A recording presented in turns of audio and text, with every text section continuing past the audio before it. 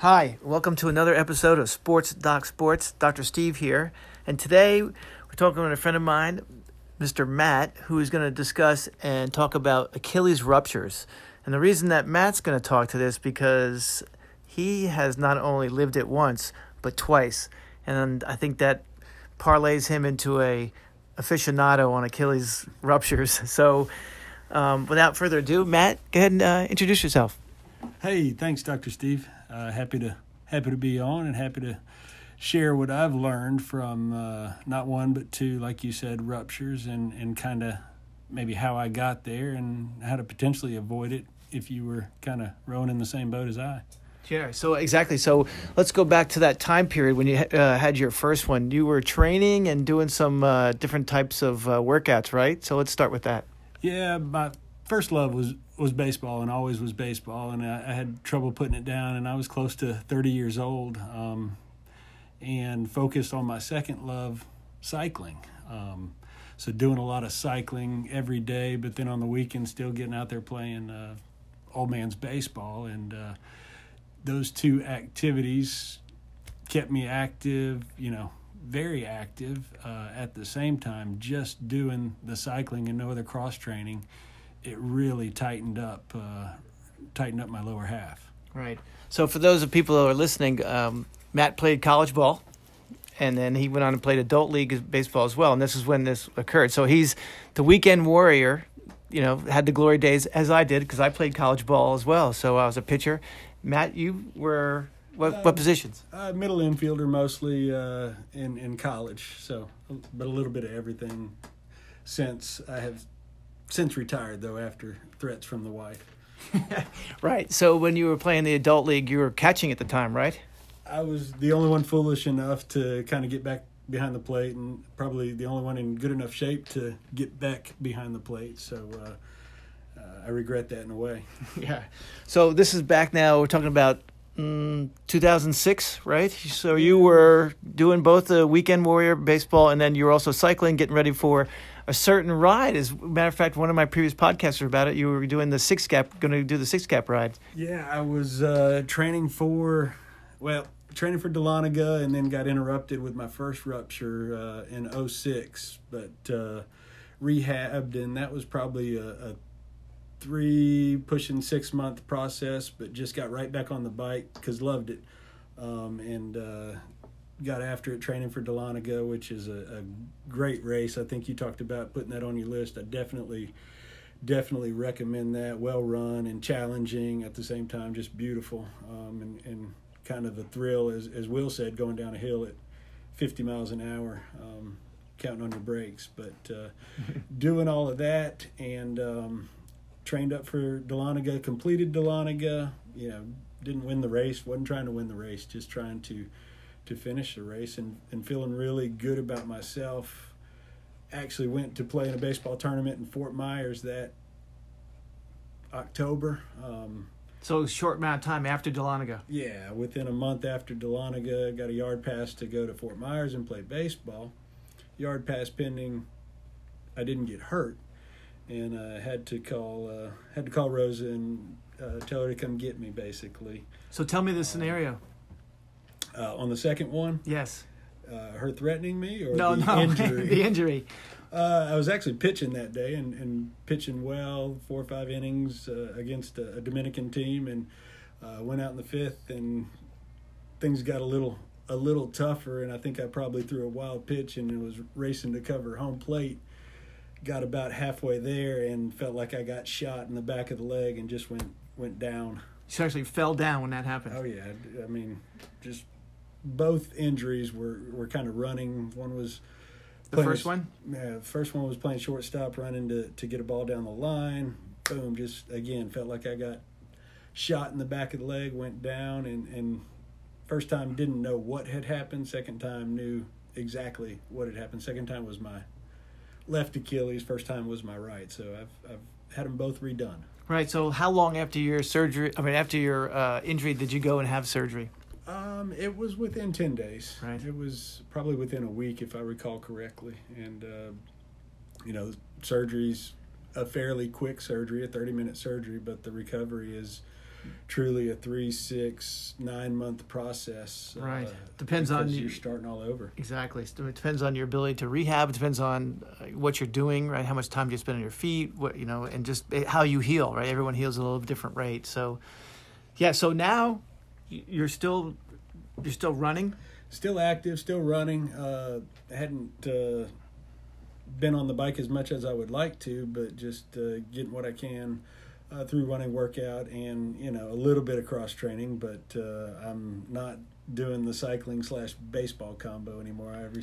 I think that ballistic type of movement, which we talked about earlier, is the type of movement that actually causes that kind of injury. So the Achilles tendon, which has happened to rupture on Matt twice, both occurred with him sprinting. And so the most common times it occurs is people who do, we call it ballistic type movements, where jumpers, sprinters, tennis players, basketball players. These are the type of athletes that'll suffer a tendon rupture in the Achilles. And there's some risk factors, right? People who are on fluoroquinolones for some reason, that causes a disruption in the matrix in the tendon that can cause an injury. And that risk factor goes on for months, even after taking several tablets. So granted, it's a very good antibiotic. We don't use it as much because of that. I mean, it really can alter someone's career or lifestyle. So I usually don't use that antibiotic as much as I used to in both the hospital and in outpatient.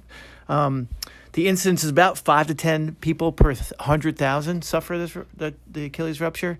So I think the main thing I also want to add, and Matt will tell you, so after you rehabbed, how did you feel getting back into running? I was probably focused on running more than cycling after that second injury, because I had figured out, just that static motion of the cycle and constantly, doing 20, 50, 80-mile rides, that Achilles just turned into a strong muscle, but a tight banjo string muscle. So I wanted to have more, I don't know what you would call flexion there, right, with my workouts, and I quit, weights and stuff like that years ago. They're too heavy, but sure.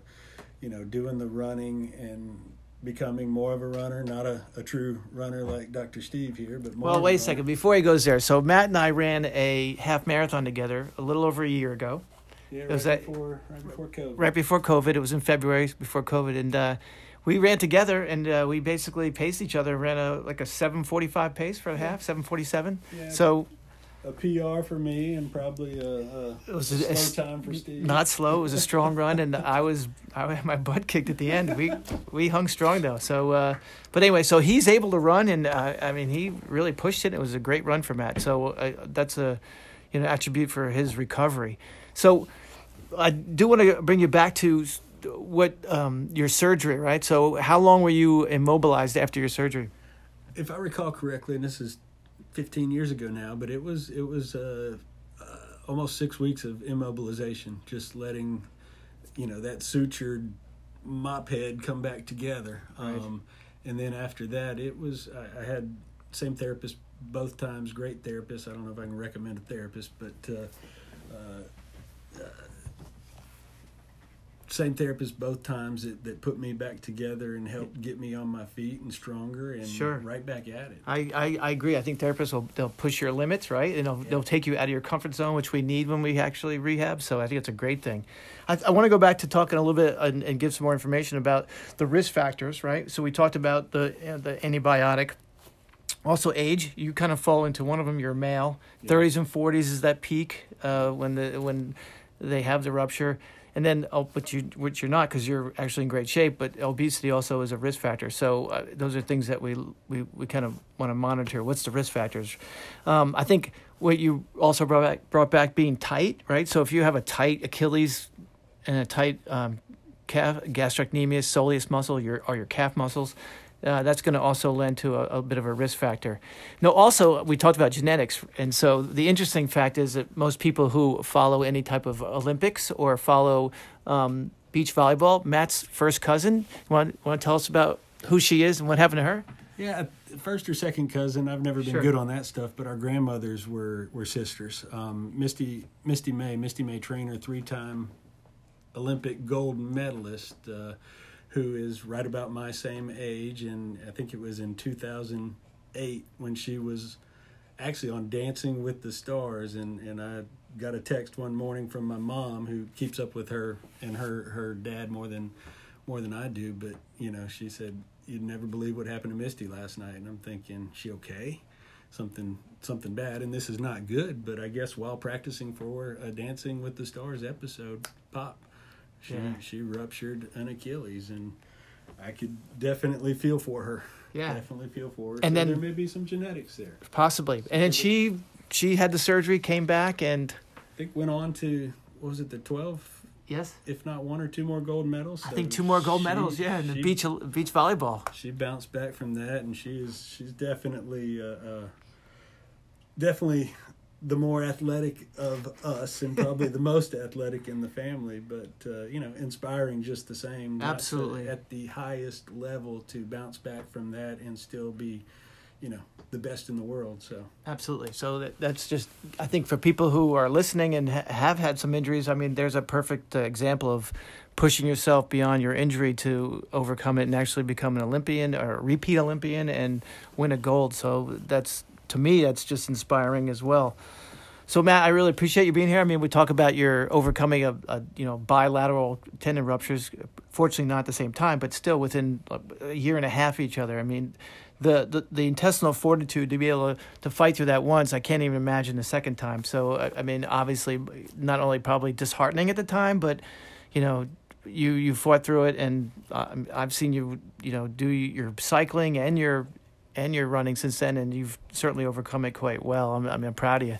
So anything you want to share with everyone here about what would you recommend, stretching and?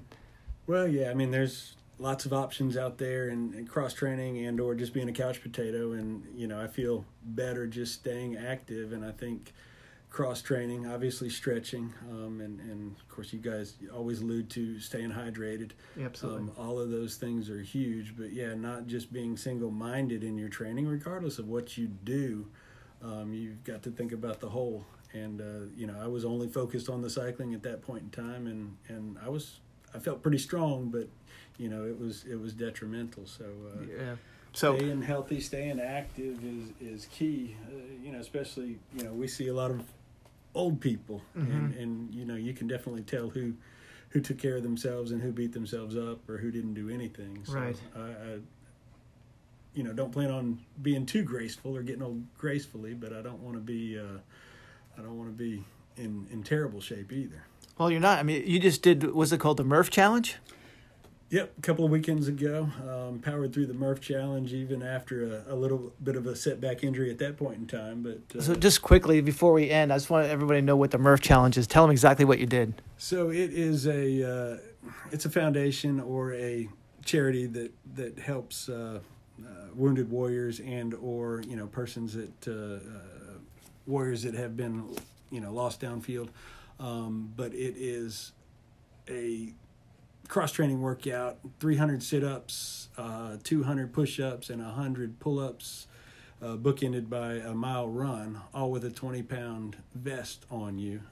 So certainly didn't do it for time, but did it to complete it, but do it as an honorarium to all those people that have given their lives for us and all our freedoms, so we can thank you for that. Do what we do.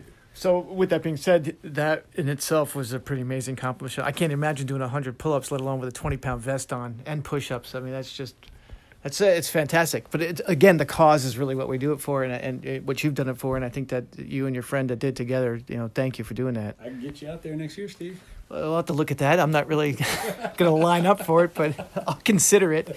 So again, Matt, thank you again for sharing your story about the bilateral ruptures. I think the main thing that everyone needs to know is that it can happen, right?